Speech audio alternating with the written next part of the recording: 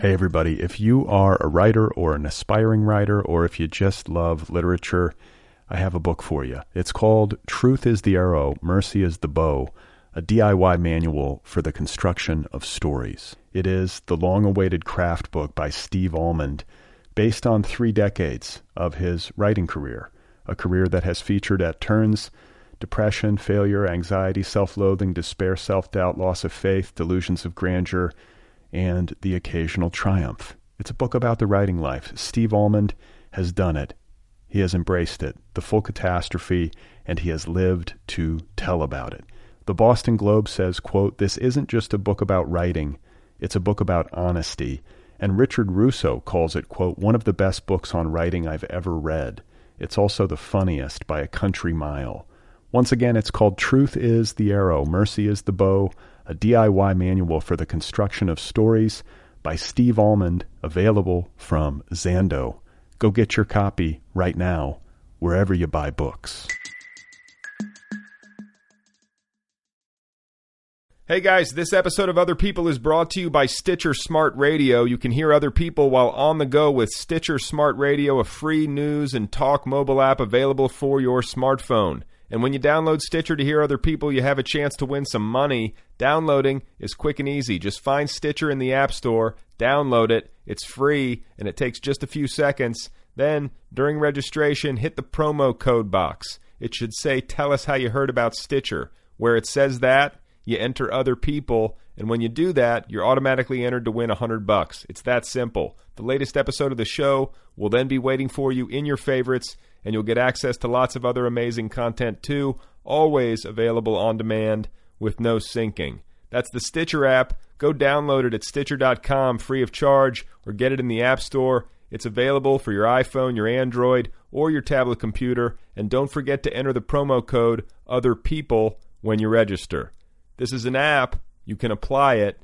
Go and get it. Oh my God. You are not alone. You have found other people. You and I have a friend in common. Every stupid thing that a writer could do, I've done. I think it's really beautiful. Jesus, dude, what a struggle, you know? It was incredible. You know, it's like your head exploded seeing what was really there. And now here's your host, Brad Listy. Just one person at just one time. Okay, everybody, here we go again. This is it. This is Other People. This is what you're ingesting. This is how you have chosen to entertain yourself. Thank you for being here. My name is Brad Listy, and I figured I would start things off here today by reading some more mail, another kind email from a listener. Her name is Candace. Her letter reads, "Dear Brad Listy and Other People, your podcast is my new favorite thing for the following reasons. 1, I recently moved to a new apartment, increasing my daily bike commute by 6 miles. I started listening to your podcast on my headphones both ways, and it lightens the blow because 2, your show is totally awesome, entertaining, inspiring, funny, evolving. I don't listen to the episodes in chronological order, which really offers me a sense of how it seems to be ripening over time. 3, it makes writing feel real. Your interviews leave the writer's room to be people and not just writers. I really enjoy listening to them talk about their painfully ordinary lives for completely selfish reasons, namely that your conversations make me feel like I can do this too. As a fresh out of an MFA writer, 4, I am groping for insight and I am finding it in Other People. Thank you for creating this. I guess I just wanted you to know that, Candace." So thank you, Candace. That is lovely. Thank you for the kind words. Of course, I enjoy hearing that sort of thing. I like knowing that the show is registering, though I should say, in all fairness, that it doesn't always register. I received word earlier this week via Twitter from a listener named Steven who heard episode 100, the George Saunders interview, and said, quote, in a tweet, "The questions are lame, but George Saunders answers well. A long chat with the greatest, or maybe the greatest living short story writer," end quote. So in the spirit of fairness, I actually retweeted that tweet because I think that all feedback is valuable, and I like hearing it, even if it's not always necessarily positive. And after I retweeted that, Stephen immediately tweeted a response saying, quote, "I was being, quote, Twitter glib when I called your questions lame. George found them perceptive enough, so what the fuck do I know?" End quote. So that's interesting. And, like I said, I like hearing from listeners regardless of what the response is, because otherwise it's hard for me to know what's happening out there. I see the numbers. I know that a lot of people are listening, but I do find myself wondering sometimes, what are people thinking? What is the response? And I'm also just generally curious as to who you people are. Who are you out there listening? What are you doing? Where are you from? And so if you want to write to me and let me know who you are, or you want to write to me to let me know your thoughts on the program specifically, the email address, once again, is letters@otherpeoplepod.com. And hey, while I'm thinking about it, please remember to subscribe to the podcast at iTunes if you haven't done that yet. It's free of charge, does not cost anything. If you do that, each new episode will be automatically downloaded to your iTunes. And the show is also available free of charge at Stitcher if you're a Stitcher person and you would like to subscribe there. Hey everybody, if you are a writer or an aspiring writer, or if you just love literature, I have a book for you. It's called Truth is the Arrow, Mercy is the Bow, a DIY manual for the construction of stories. It is the long-awaited craft book by Steve Almond, based on 3 decades of his writing career, a career that has featured at turns depression, failure, anxiety, self-loathing, despair, self-doubt, loss of faith, delusions of grandeur, and the occasional triumph. It's a book about the writing life. Steve Almond has done it. He has embraced it, the full catastrophe, and he has lived to tell about it. The Boston Globe says, quote, "This isn't just a book about writing, it's a book about honesty." And Richard Russo calls it, quote, "one of the best books on writing I've ever read. It's also the funniest by a country mile." Once again, it's called Truth is the Arrow, Mercy is the Bow, a DIY manual for the construction of stories by Steve Almond, available from Zando. Go get your copy right now, wherever you buy books. My guest today is David Abrams. He is a 20-year veteran of the United States Army. He is a journalist. His stories have appeared in magazines and journals like Esquire and the Missouri Review. His debut novel, entitled Fobbit, is now available from Grove Atlantic, and it is receiving an unbelievable amount of critical acclaim. Publishers Weekly says, quote, Abrams's debut is a harrowing satire of the Iraq War and an instant classic. This novel nails the comedy and the pathos, the boredom and the dread, crafting the Iraq War's answer to Catch-22, end quote. So how's that for a critical response to your debut novel? Very pleased to have David on the show, and also pleased to note that he's a big fan of the program, which he has been kind enough to let me know. He's been a supporter from the very beginning. So here it is, you guys, my conversation with David Abrams about his superb debut novel entitled Fobbit. What is a Fobbit? You're about to find out. Right now, I am in my basement of my home in Butte, Montana. My wife and I live in a 1920s craftsman home, and it's a really nice home. And then I come down here to my office. This is my office down in the basement. I come down here every morning, and this is where I do the work. Okay, so you write in your basement. You're working a full-time job, and then you write in the early mornings? Yeah. I get up at the ungodly hour of 3:30 every day, pretty much 7 days a week. I know a lot of people drop their dentures when I say that, but that's how I felt. That's the best way I can find to fit it into my schedule, my writing into my schedule, with working a 40-hour a week day job.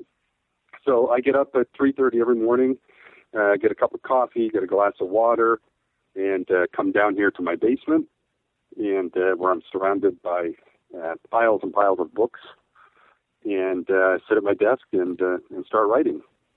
Jesus. So 7 days a week, getting up at 3:30. The fact that you have a military background helps. Like, I find that anybody I know who's been in the military tends to be an early riser. It sort of becomes hardwired into you. But 3:30 is early even for that. It is. Actually, I'm getting up earlier now than I ever did in the Army. When I was in the Army, I used to think, oh my God, I got to get up. But I think the earliest I would get up is 4:30. Got to get up at 4:30, and I got to drive for half an hour to the base, and I got to do PT, or I do push-ups and sit-ups and run for 4 miles. Whenever I was in the Army, I basically dreaded those days, those moments. And I said, man, when I get out, I'm never going to get up this early again. But here I am. I was going to say, here I am at 3:30. Now look at you. So you obviously have to set an alarm. It's not like you're popping up at 3:30, right? No, I set an alarm. Yeah, I set an alarm. And actually, I've been waking up before the alarm, which is a good thing as far as my wife is concerned, so that I can just shut it off before it goes off and slip quietly out of bed, tiptoe out of the room, and come down here and work. Well, no, that's what I was going to say. Whenever I set an alarm, I always have like the anticipatory wake up. It messes with my head, Like I'll find myself like waking up a half an hour before it goes off. But yeah, exactly. Not to hammer this too hard, but it's sort of amazing to think that you're getting up at 3:30 every morning to write 7 days a week. I mean, like, what time are you going to bed at night? Like, are you crashing at 8, or are you somebody who can? Yeah, actually, probably sometime around 9, 10 at the very latest. If my wife and I make it all the way to 11 watching the movie, then it has to be a pretty damn good movie to keep us awake that long. But yeah, I think, I should also say that this 3:30 in the morning gig is fairly recent, within the last, year and a half, 2 years maybe, when I got really serious about the final revisions on my novel and just, really needed to discipline myself. That's why I started getting up this early. I mean, normally I wouldn't do this, and I'm hoping that I can get back to somewhat of a regular schedule, which would probably be 4:30 or 5:30 at this point. But so it's a fairly recent thing, and I'll be honest, it does kind of wear you down, just kind of grinds at your bones after a while. Yeah, I mean, just because I don't know. I mean, I think there are some people who are wired, to be up all night. You know what I'm saying? Like, there are nocturnal people. I'm not one of them, but I have to have. I think I have to have a fairly regular schedule. You know what I'm saying? Like, I can get up early, but getting up in the middle of the night is essentially what you're doing, and that's got to be, I don't know, throwing off your rhythms a little bit.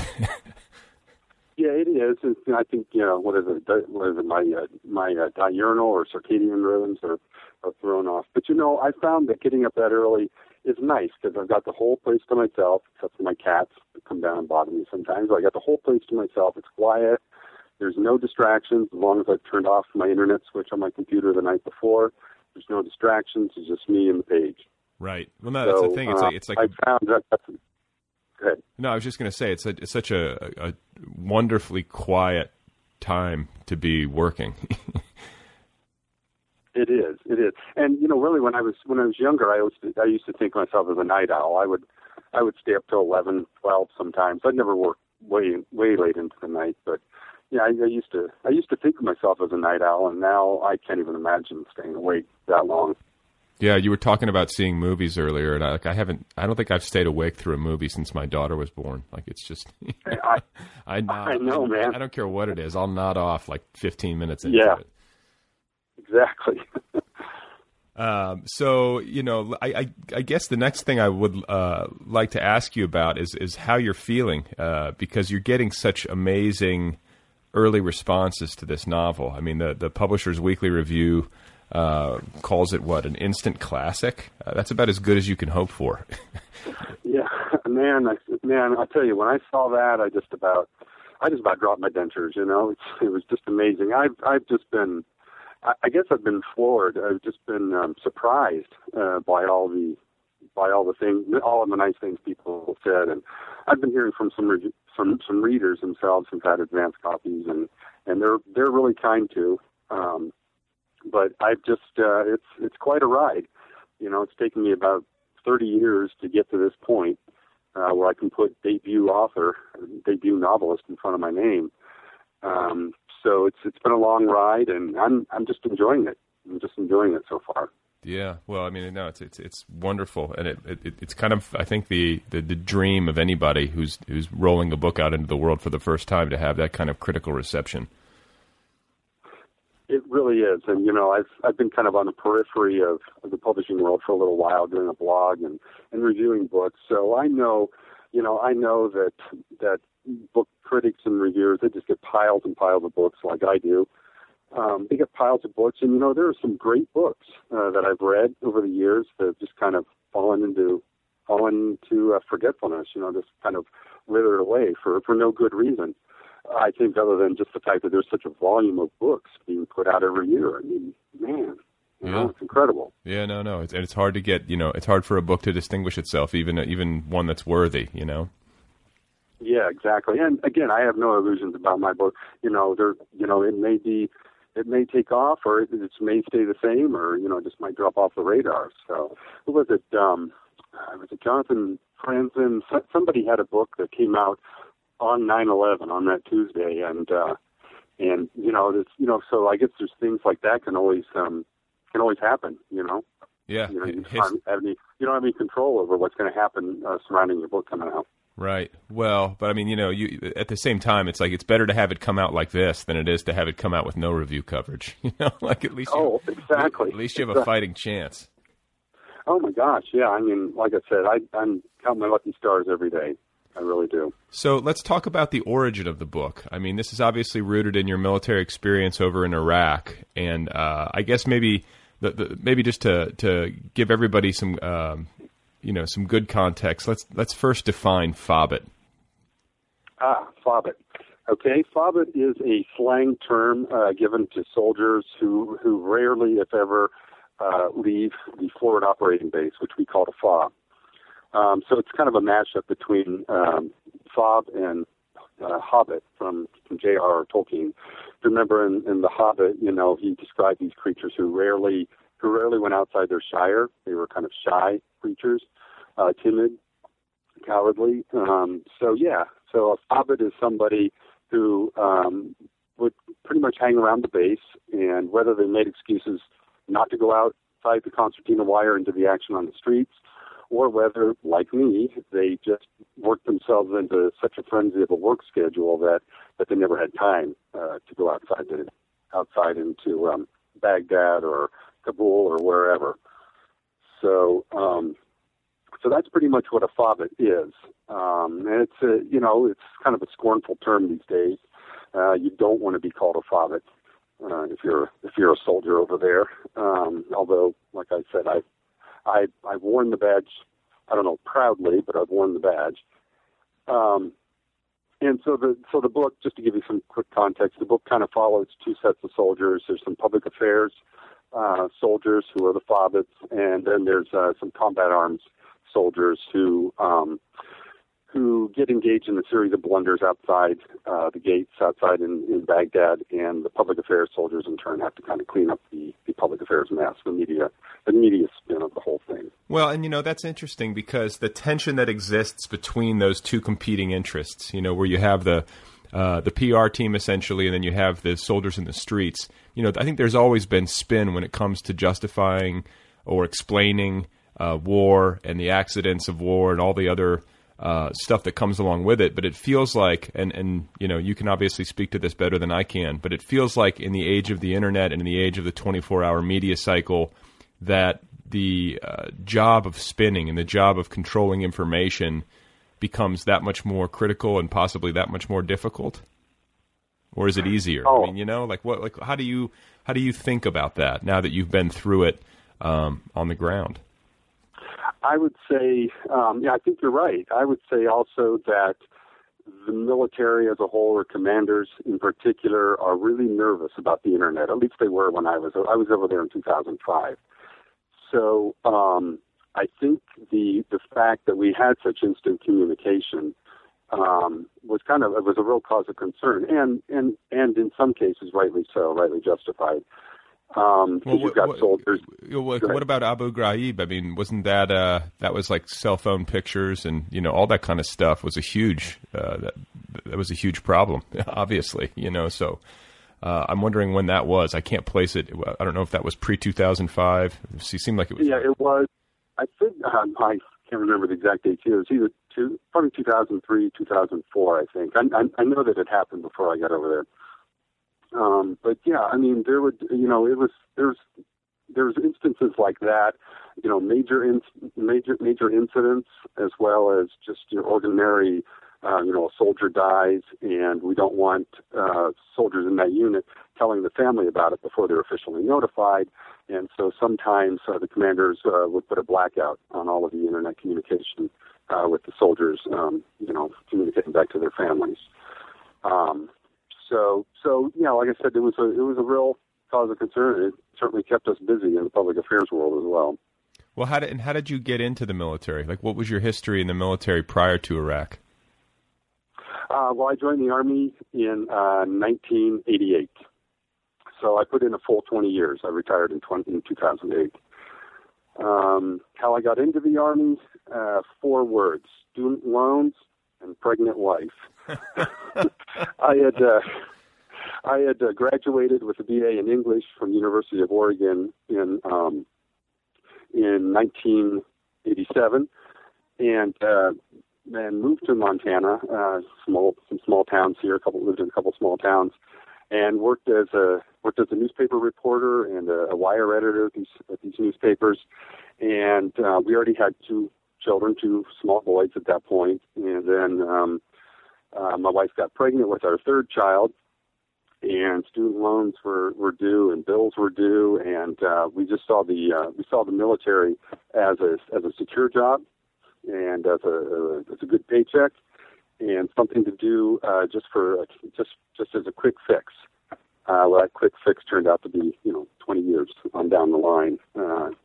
So I ended up staying in the Army, joined as a public affairs soldier, as a journalist, and worked my way up, as an enlisted soldier to the rank of sergeant and so on. When I retired from the Army, I was a master sergeant, and had never been to combat until 2005, when I joined the 3rd Infantry Division. I joined the 3rd Infantry Division out of Savannah, Georgia, and had never been to war. Had never deployed to a combat zone. And so I came down on orders to join the 3rd Infantry Division, and teamed up with them in 2004. And January 2nd, 2005, I found myself on a plane bound for Kuwait, and then after that on to Baghdad. So that's kind of how I got into the military and how I got into Iraq itself. Okay, so prior to 2005 or prior to 2004, when you got the call to join the 3rd Infantry Division, most of your Army work had been confined to where and what kind of journalism, or you know what I'm saying, or public relations were you doing? Yeah, well, I started off my very first duty assignment was in Atlanta, of all places, a little small Army post here called Fort McPherson, and it was probably the worst introduction to the Army I could ever have, because there were no combat arms soldiers there. There was no regular soldier type activity going on there. It was mostly a headquarters for Forces Command. And so when I was there, I was working on the Post newspaper. We would put out our internal communication newspapers, and those would go around to the soldiers and families and the retirees in the area. So yeah, I was writing stories. I was happy as a pig in shit, writing stories and taking photos and doing interviews. And this is what I thought that my whole Army career would be like, is being able to just sit around and be a reporter, be a journalist.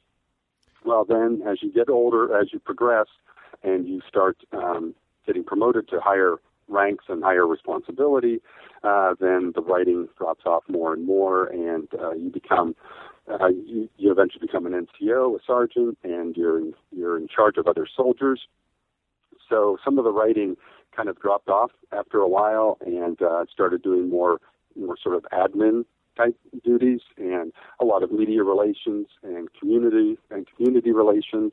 Okay, so let me stop you there, actually, because like those two terms interest me. Like, because I want to know what it entails. When you say media relations, does that mean you're constantly talking with the mainstream press? Like you're the liaison between the service and the mainstream press? You're the spokesman? Yeah. Exactly. Or you might take reporters out. You might escort them out. If we were doing a training exercise, then the reporters would come on to the military post. We'd have to meet them at the main gate, and we escort them in. It's pretty tightly controlled. Obviously, we're not going to control what they say or write, but we can definitely show them the things we want them to see, and play up some of the aspects of the soldier's life, of the training, of the mission that we want them to see. So yeah, that's kind of what media relations is like. And then community relations is it's more dealing with just some more general things from the public, rather, all the people who are not media, all of the Rotary groups and just ordinary citizens who are living outside the gates of the base, for instance. Yeah. Well, no, and when you were speaking about doing media relations and talking about showing media kind of a selective view of what was going on, I definitely... There are two things that come to mind. First of all is watching the quote-unquote embedded reporters from, combat operations in Iraq. I remember seeing that on the news, and there was, obviously a lot of discussion about what embedded reporters were allowed to see. And the other thing that popped into my mind was the Vietnam War. And I remember spending an afternoon at some point during the Iraq War, on YouTube, and watching old Vietnam War footage, and kind of, it was kind of mind-blowing to see how much sort of unfettered access it seemed like reporters had to the action on the ground by comparison. It seemed like there was a lot messier coverage of the Vietnam War, and that maybe the military had learned a lesson from that, or was trying to prevent a similar kind of coverage. Is that an accurate read on it? I mean, because I'm operating obviously from a limited perspective, but it sort of seemed like a lot of the coverage that I saw, and a lot of the coverage that I continue to see is scrubbed, or at least it's sort of tamped down, whereas the Vietnam War footage that you see was, reporters running and cameras and bullets are flying and civilians are, it was a lot of really raw footage. Exactly. Yeah, I think that Vietnam was kind of the touchstone as far as Army public affairs is concerned. When I came into the Army in 1988, we still had there were still people who had been in Vietnam who were still serving in the Army. Now they were the colonels and the generals, especially of the Army, and the sergeants major. So they had been in Vietnam, and they had quote unquote learned their lesson about speaking to the media. What was it during the Vietnam War? We had the Friday Night Follies or something like that, where they would give briefings, were very canned briefings in the tent there to the reporter, to the media pool, and that was a very skewed portrait of what was going on. But sure, yeah, I think Vietnam really had an impact on the Army and public affairs and how we deal with the media. But when you're talking about the embedded reporters, especially in Afghanistan and Iraq, I think the media, or I think the Army, is starting to soften and evolve a little bit back to a little more free form, or a little bit looser hold on the media than it did in the post-Vietnam War, in the post-Vietnam years. Because I think what you're seeing out there with the embedded reporters is, they're going out with the units, and they're kind of like Ernie Pyle, where they're getting down with the soldiers and getting the soldiers, story from their mouths rather than whatever their, some major from public affairs escorting them might want them to see or hear. So I think there's a little bit of softening there, a little bit of an evolution towards something a little bit better. And why? I mean, you know what I'm saying? Is there a motivation, or is the Army acting in its own interest in doing that softening, or is it just basically, relaxing because of, an allegiance to freedom of the press or whatever? Do you know what I'm saying? Is there a reason for it that goes beyond that? Well, I think in some respects that the Army thinks of it as a gamble, because you never know what the reporter is going to report back, and so there's a little bit of nervousness there. But you just have to develop a trust between you and the reporter, and you develop a relationship over the years. If you're from a certain place long enough, or if you get to know a reporter, say somebody that works at ABC or New York Times or whatever, you do establish a relationship, and so you have to get a relationship of trust. But yeah, I think it's certainly a little bit of a gamble on the Army's part. And I think, again, going back to what we were saying about living in an internet age, it's almost a shrug of the shoulders. Hey, the public's going to get the news one way or another. So, let's at least have a little bit of play in how they did their news. Well, it's obviously, like, just as a citizen, it feels so important to have as clear access as possible to what's happening, and to have, frankly, there needs to be more coverage of, when we're engaged in wars and 99% of the general public seems so detached from it, because such a small percentage of the population is actually out there doing the fighting and putting themselves at risk. There feels like a big disconnect, and I feel like if you don't have, the raw footage, so to speak, then it's hard for the public to hold leadership, like political leadership, accountable. Do you know what I'm? It's just obvious stuff. But I'm of the mind that, like, I'd like to see. I'd rather know, even if it's difficult, like, what is going on. Oh, exactly. I agree. And as somebody who's been out of uniform for 4 years now or whatever, I totally agree. I want those. I want those intimate stories with soldiers out there. I want that intimate footage.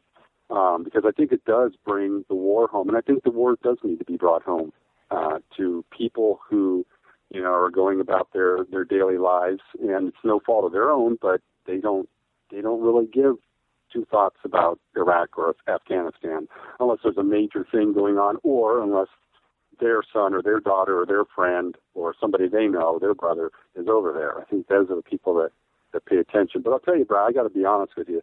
Since I've been, when I was in the Army, when I was in Iraq, and in the years right after I came back, I would read all the news stories about Iraq, and it's like, hey, I was there, or hey, I remember this, and I have a vested interest in it.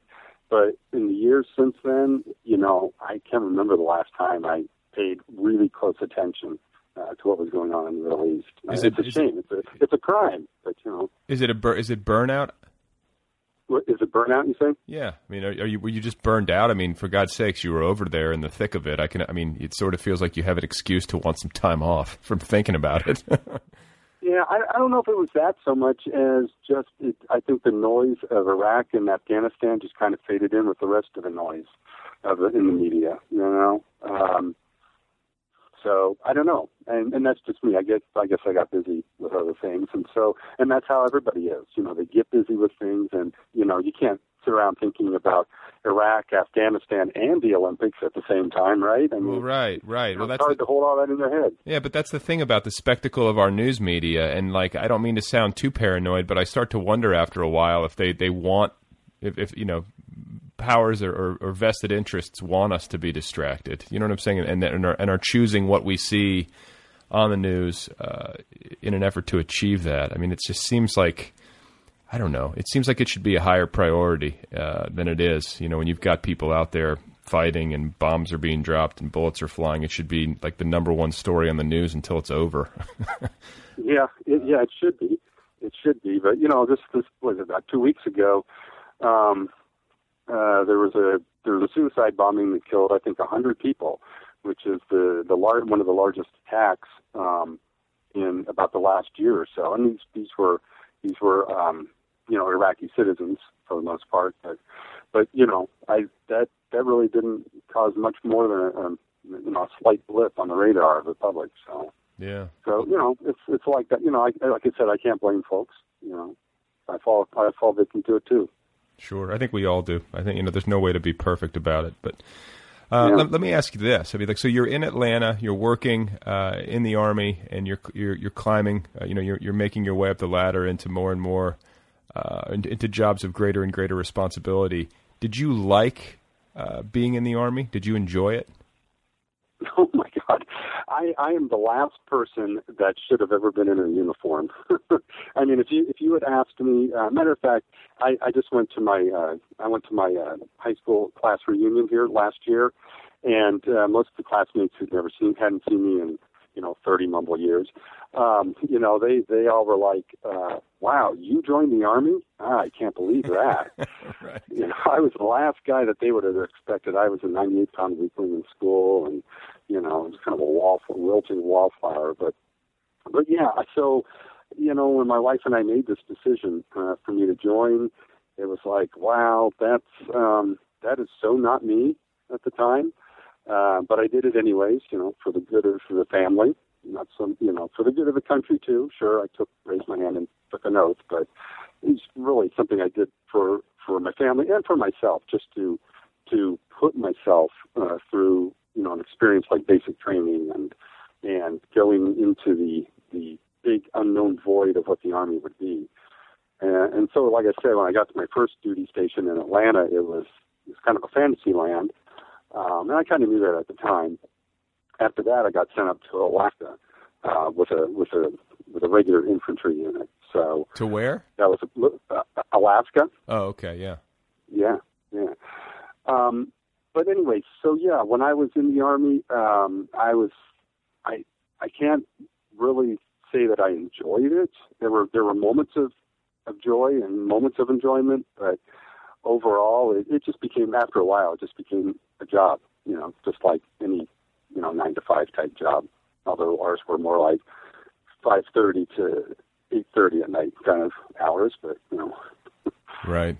Well, and did you find that it was, when you look back on it, and now you're at this moment in your writing career where you've got this novel coming out to great acclaim, you must have learned certain things along the way in your job at the Army and in the writing work that you did at the Army that wound up paying dividends later. I mean, just the basic discipline of being in the Army and having to maintain that sort of regimen had to have helped, because writing requires quite a bit of discipline. I mean, do you look at it that way? Yeah, I think to a degree. I think if we go all the way back to basic training, that's where I think I changed as a person. Because it's just this rigorous screaming in your face at the time. They could still scream at you. They couldn't punch you, but they could still scream at you. And it was a very intense physical experience. I was never a physical kid, never exercised or worked out or anything like that. So that was the experience that kind of changed me and showed me I had boundaries that I could push past. Personal boundaries that I'd set, for whatever reason, that I push past them and be a little bit better than I could be, as the old Army slogan goes. Right. But seriously, I was kind of a poster child for that. So yeah, I think that's when I changed as a person, and I don't know. I guess it affected my writing to a degree, but yeah, just the regimen and the discipline of the Army definitely helped when it comes to writing. Well, and then what about writing? Like, and I know obviously that was what your interest was, but how much of a clear pursuit was it for you at the time you joined the Army? Like, where in your life did you really get to the point where you started to write creatively on a regular basis and really think of it as something that you were pursuing beyond the level of just, personal hobby or whatever? Yeah. I wrote stories as a kid, as a teenager, really, really, really bad stories, of course. But I think I got serious about it when my wife, who I was my girlfriend at the time, dating her, and I did the unthinkable. I let her read some of my stories, which was probably the biggest act of love that I could have ever shown. Trusting her with my stories at the time, which again were really, really bad stories. But I remember walking out with her along the street one night, and she turned to me and said, I think you would make a really good writer. So just by her having that amount of faith in me, it's kind of what, put me on this new path, I guess. So I think that's the day, that's the hour, that's the moment I started getting serious as a writer. And like I said, I went to University of Oregon for 4 years and majored in English and was writing stories and poems and publishing them in really small places, really small journals and things like that. But I always thought of myself as the great American novelist, and so I kind of had that mindset by the time the Army arrived and I got into the Army. And just by necessity in my years in the Army, the writing habit sort of dropped off just a little bit. So it's because you're working so many hours and you have your family you want to spend time with when you come home and so on and so forth. So I was still writing, but just not as much as I was before the Army. Well, now, and this is a question that I often have for people in the military who wind up writing fiction or who, write a book about their experiences. Was being in the Army and the experiences that being in the military might provide, was any of that a creative calculation? Like, did you think to yourself as you were joining, like, "Oh, I'm going to get a good book out of this, maybe"? Because so many of our predecessors, have written big war books, and you know the literary tradition and the lineage as well as anybody. Yeah. So, I mean, I'm just wondering if that was factoring in, or if that was a small thought kind of hanging around in the back of your mind as you went through all this stuff. At the time, it was student loans and pregnant wife, man. That's it. when I joined the Army. But seriously, I think what you're talking about, I think the time that I ever thought, hey, I could get a book out of this, is the day I boarded the airplane for Iraq. Okay, and I want to ask you. I mean, I'll let you finish whatever thought you were going to get started on, but I also want to make sure I ask you to describe that experience of landing, of getting on that plane and then actually landing in a war zone, because that is obviously a marked transition from your previous military adventures. Yeah, definitely. When I got on that plane, I was scared to death. And not scared because I thought I was going to be killed or, that I would have to face bombs, but I was afraid of the unknown. I had no idea. And here I should back up and say I was a sergeant first class, an E7 at this point. So I was in charge of other soldiers, and you have to be, the role model, you have to be the leader. And here I was going into war, and I had no fucking clue what to expect. So that's what was really preying on my mind, just the fact that I didn't know what to expect. The other thing was, as I've written about elsewhere, when I boarded that plane, I had a copy of Joseph Heller's Catch-22 in my hand. And I'd never read Catch-22 before, and I didn't set out to write what they're calling the Iraq War's answer to Catch-22, although, it's not a label I'm putting on myself, but so I didn't set out to write that, but I did board the plane with Catch-22 in my hand, started reading it, and I think that kind of shaped my whole mindset for the next 11 months. Well, I mean, it had to have made you finally attuned to the absurdities of war, or given you maybe made your antenna a bit more receptive to that kind of stuff. I mean, it would have to. Exactly. I think that's a good way of putting it. I think my antenna started rising out of my head, as I was reading that book, so that when I got to the real absurdity of some of the stuff that I was living, once I got into Baghdad, then I could kind of process that. Still have to, still have to salute smartly and march on, but I think Catch-22 helped me be a little more jaundiced, maybe, toward what I was going through at the time. So the other thing is, while I was in Iraq, I kept a daily journal. So I just kind of a brain vomit on the page every day, just about every day that I had strength to do it and energy to do it. I would come back to my hooch, to my trailer, and sit on my cot and just write everything that had happened to me, all the sights and sounds and smells and things people said, and some of the reports I saw come across my desk, photos I saw, all of that just kind of went into this stew of this journal. So, well, and what was go ahead. Good. No, I was going to say I was writing it all as fast as I could just to capture it all, because I knew that someday, I didn't know how, but someday I knew I was going to be able to use this as material. Sure. Well, and then what was like a typical day? Not that there's any such thing as a typical day, but where were you? Were you in the green zone, or were you where were you located? And what was a typical day in the life like for you there? I was not in the green zone. They were probably about 2 or 3 miles away from us. I was over by kind of sandwiched between Abu Ghraib and Baghdad International Airport on a compound called Camp Liberty, Camp Victory. And it was, it was a fairly large complex. We had our PX, which is like our Walmart. We had coffee huts, espresso huts, Burger King, the whole 9 yards. Real support system there. So that's where I was. I had a trailer to myself. I was lucky. A lot of people, had to room with somebody else. So I had this experience of living by myself in a trailer. It's kind of a mobile home city there. And, I'd get up probably around, I can't remember now, 6 or 7 in the morning. If I was being a really good soldier, I would go out for a run.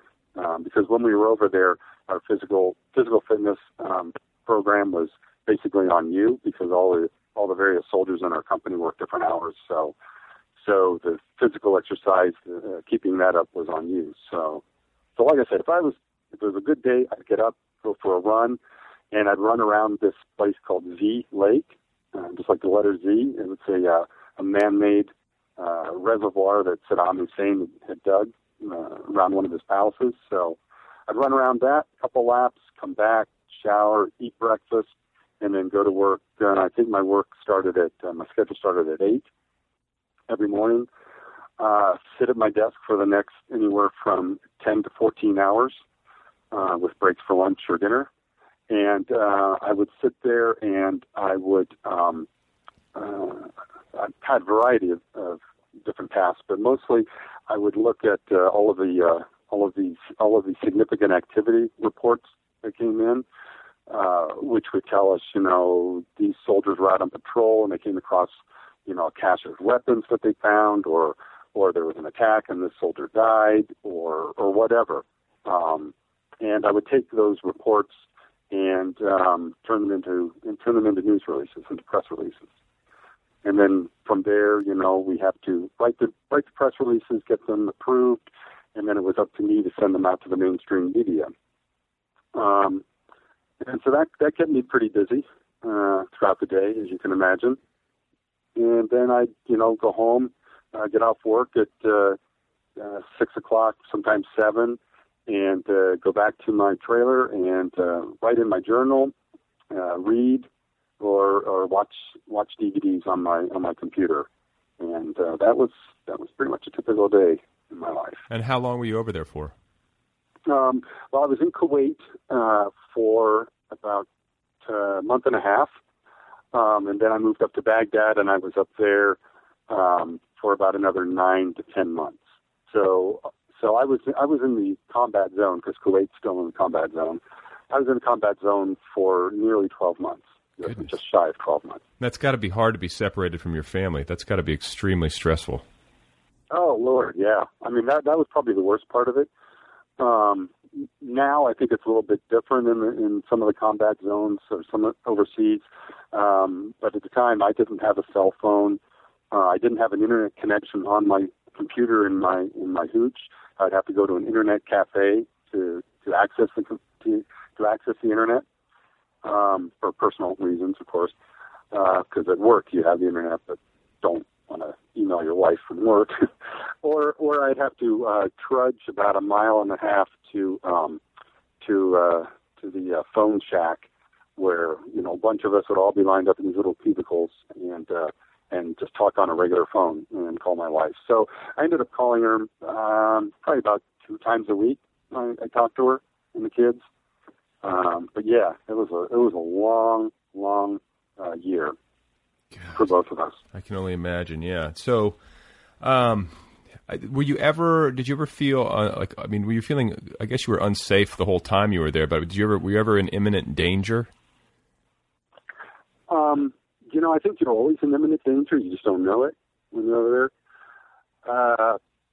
But I never felt that. There were a couple of times when, for instance, I was laying in my hooch on my cot one time, and I even remember this.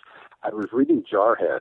I was reading the memoir Jarhead, and just at the time that Swofford was describing a bomb going off in his book, we had a mortar come down on Camp Liberty there, and just shook my whole trailer. So that was kind of like Sense Around. in the old movies where you'd go and be wired in the seats, sense around. That was a little bit too real of an experience. But yeah, so we did have mortars come down. About 2 weeks after I got into Baghdad, we had a mortar land right in the courtyard of our PX, Post Exchange, and went off and killed several soldiers. So that was right when I got there. So that was kind of like, holy crap, okay. Well, I guess this is what I had to look forward to for the next year. But I never came that close. Okay, and so how often were these mortar attacks happening? I mean, was it something that happened very sporadically, or was it something that came in? Yeah, no, it was real sporadic. I don't even know how many times it happened, and there were probably some times when mortars would land, and I'd be inside the headquarters in my cubicle with the air conditioning going, and I may not even know it, may not even hear it outside. But yeah, it's probably, I don't know, 5 or 6 times that I can remember while I was there, which is nothing, which pales in comparison to what the average soldier will face outside the concertina wire on a daily basis. So, if I talk about my boo-hoo-hoo war experience, it is nothing compared to what some of these guys and gals are going through out there. Right. Yeah. I mean, did you ever see the documentary Restrepo? I haven't, though. I've read the book, and man, that book just shook me. So yeah. I need to watch that. That for me, for somebody who obviously has no immediate experience of it, felt real, and it felt like you were in the thick of it. In a way that some of the news footage didn't necessarily bring. But right, and in going back to embedding reporters, that's a great example of somebody, Sebastian Junger, who can go out and be with the soldiers and report back to us in such what I would call a masterpiece of a book. I mean, it's an incredible reading experience. For anybody who wants to know what combat is like, with the modern combat, they need to read that book or watch the documentary. So. Well, and combat, like you said, like the modern war experience, it really has changed so much in the last 10 or 15 years. It feels that way, because you're no longer dealing with, these really big state-sponsored armies. You're dealing with these crazy, bands of a few hundred people or whatever. And, the weapons technology has changed so much that, I don't know, it just feels like everything's been tilted. It's a different game. Exactly. And I think that's just the pace of our growing technology. I mean, even in the year that I was over there, it felt like some of the techniques and tactics of the enemy were changing and were adapting. So they're not dumb. The enemy is not dumb, and I think people sometimes underestimate the power of what's going on over there. So, but yeah, I mean it's definitely a change, and I'm sure it's changed. Probably 100-fold since I was there in 2005. What's going on and the terrain in Afghanistan, for instance, is a whole other type of situation. So yeah, it's a totally different war each and every year, it seems like. Well, and then what about? I mean, obviously, when you're there and you have work to do, and you're on duty, you don't have a lot of time to engage in the politics of the thing. But with Iraq in particular, because the reasons for being there and the political machinery that sort of was responsible for the launch of the war, was so controversial. Like, was there a lot of talk of that, or did you think about all of that a lot? And were you thinking about the political leadership back home and what their motivations were, and whether or not you should have even been there in the first place? Like, did any of those thoughts factor in, and how much of that was talked about on the ground among people in the military? Actually, I don't think as often as most people think, because we're so freaking busy doing our jobs over there. We don't have time to stop and smell the politicians. But it just is kind of a constant grind. But yeah, I mean, I'm sure people have their opinions in the Army. I'm sure people have political opinions, but you pretty much keep them to yourself. So yeah, I think it's probably talked about, and certainly sometimes written about. We see the rise of military bloggers who are kind of pushing the bubble as far as talking about politics and things. But yeah, I didn't sit around, talking about Bush's oil strategy or Dick Cheney's way to move. I didn't sit around on the stoop talking to people about that, but some of it was probably going through my mind. I'm sure. Yeah, and then what about as you look back? Do you know what I'm saying? Now that you're out of the service and you have some more perspective and you've written this book, like have you developed any sort of like overarching idea of what that war was? I mean, it seems, there's so much of it, and so much of the messaging and so much of the propaganda that goes into convincing a populace to support or convincing I guess you don't even need congressional support anymore. It doesn't feel like they even do that anymore. It feels like wars just sort of get launched, But do you look back at it with any sort of clear-eyed perspective, or is it still confusing, or Well, I don't know. I really hate to get into politics. I try not to, but then again, I've written a book that one way or another, for better or worse, is going to be taken politically. That wasn't my intent in writing it, but it's probably going to happen, so I'm prepared for that. I think I've always had certain feelings. I'm just like everybody else on 9/11 when I saw the towers come down. I felt that national need for vengeance, I guess it was, even if it was a fleeting one. There was that national feeling like, this has happened to us, now we've got to do something.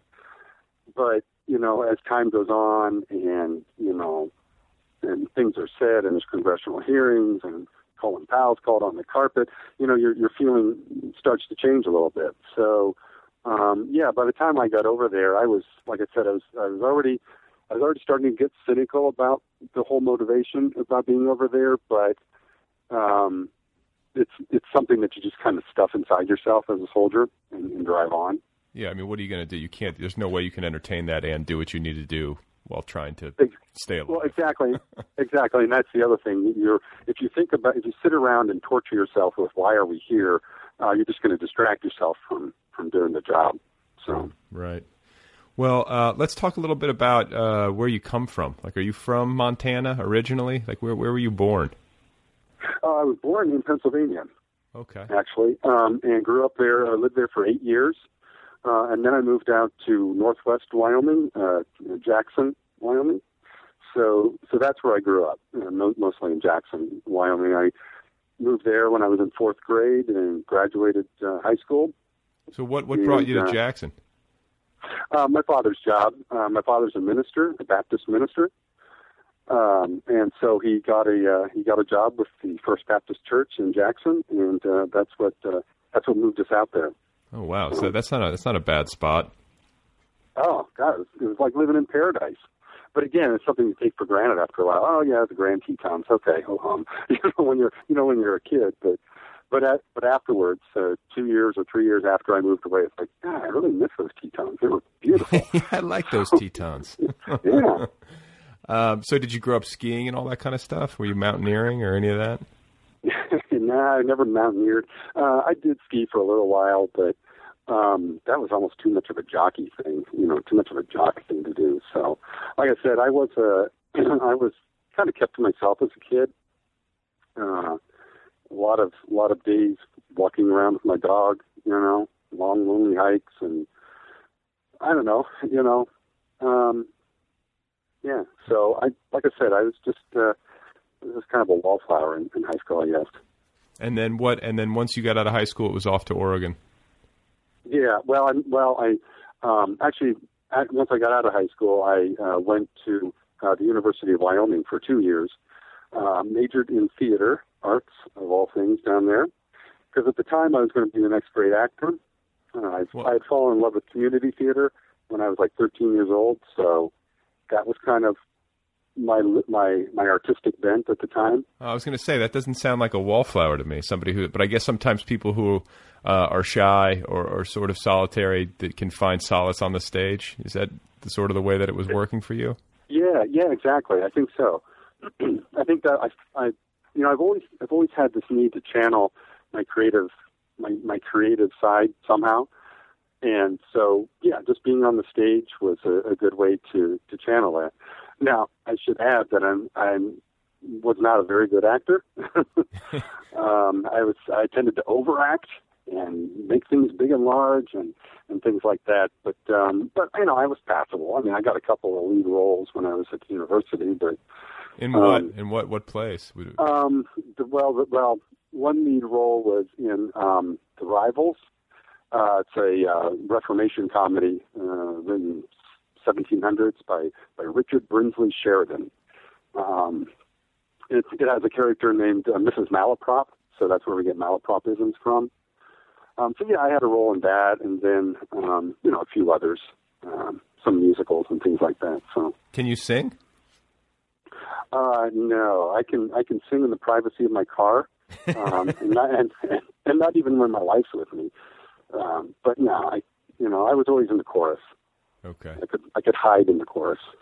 Right. And so you were doing mostly acting in community theater through high school. You go to Wyoming, you major in theater, and then what was the break that took you out to Oregon? Well, meeting my wife, I came back for a summer, and I was doing summer stock theater there in Jackson. We had these Wild West melodrama plays that would be put on every summer for the tourists. So for 2 summers after I graduated high school, I did that, and I met my wife on my second summer home when I came home. I mean, and saw her one day. I walked into my dad's church during a service. She was up in the choir, which is really odd because she doesn't sing and she hates singing, so why she was even there, I don't know. Hand of God, hand of fate.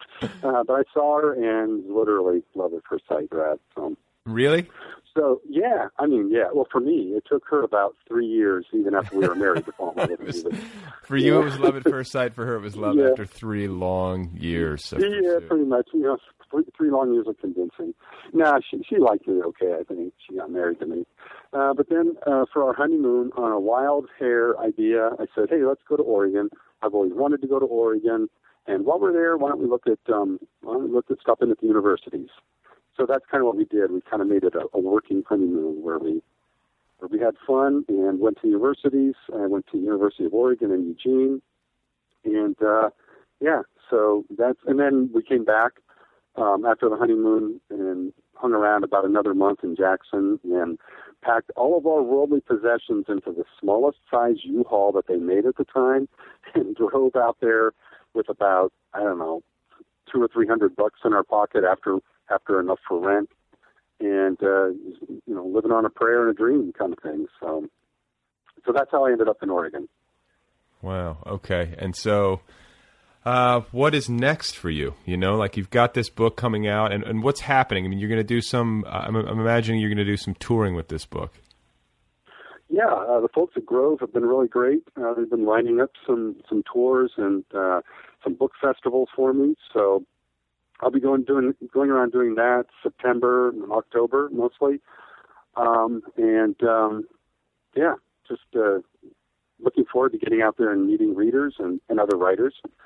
But I'm working on the next novel right now. The novel's actually already written, that I'm working on now. It was written long before Fobbit, and so now I'm just going back over and doing some pretty strenuous revisions on it, and hopefully, I've told my agent I'm going to get it to him before I go out on tour. I don't know if that's actually going to happen, but hopefully get that to him sometime before Christmas. And so, what's this second book called, or the second book that was actually the first book?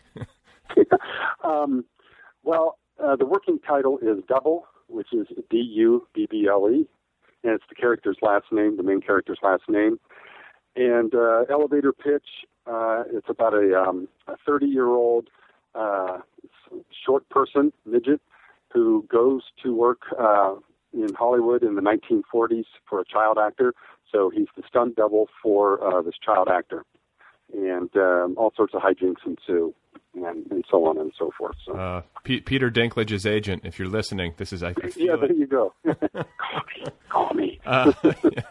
So, I'm curious with the kind of reception that Fobbit has received out of the gates. Has there been any movie interest? And then also, have you sensed, what happens when a book gets called an instant classic by Publishers Weekly? Like, did your publisher must be over the moon, and are they ramping up efforts to get the book out? Like, have you noticed any detectable change there in the approach? Well, I don't know. I think Grove's always been behind me. They've always been great to me since they took a leap of faith with me as an untested debut novelist. As far as Hollywood's concerned, there have probably been a couple of nibbles, and I talked to my agent the other day, and I said, so, basically, what's up with Hollywood? And he goes, we're doing this, that, and the other. I think mostly they just don't tell me each and every time anybody asks for a copy of the book, because it really doesn't matter until money's on the table. So far there's been no money on the table. So I just go about my daily life here in Butte, Montana, and just do the things I know I need to do, and leave the Hollywood work up to my agent. Just get up at 3:30 every morning and get your words done. That's right. Get the words out. How many hours do you work every morning before work? You just like 3:30 to 7 or something like that? Is that what you're doing? Yeah, it's about that. And of course, I'm blogging at the same time and answering email and trying to stuff all of this activity and all of the various pre-pub activity as well. Stuff that into these short hours. So yeah, it's been challenging. I wish I had octopus arms or something. Well, but what it makes me think is that, when somebody has whatever it is that makes a person a writer, when somebody has that, it just goes to show you that nothing is going to stop it. You're going to get up at 3:30 every morning and work until 7 or 7:30 and then go work your day job for 8 to 10 hours. Right. So that's not sane. It's not sane. I don't think there's any writer that's sane. Yeah, exactly. I mean, and I don't mean, I obviously say that like somewhat tongue in cheek, but I mean, it's at a very rigorous schedule to keep, and only somebody who can't help it would do that. You know what I'm saying? Like, if you don't have the level of commitment or the kind of desire that you need to put a novel together, it's just not going to happen. But if you do have that, no day job or no war experience or no whatever it is going to stop you from getting words on the page. It's just, I see that presented to me over and over again, both on this show and just, working with writers and knowing people. It's amazing to me, that common strain. Oh yeah, I certainly have drive, if nothing else. I'm ambitious. I may be ambitious right into the grave, but I've got it. So right. Well, what kind of career? I mean, if you had the ideal career, you would obviously be just writing books, publishing books. Do you have a sense of when you get to the end of the road, what you would like your career to look like? Is there a number of books that you have set for yourself as a goal or anything like that, or is it just more of a day at a time approach? Oh, I'm like every other writer who has dreams of James Patterson, Stephen King, and E.L. James. God damn her.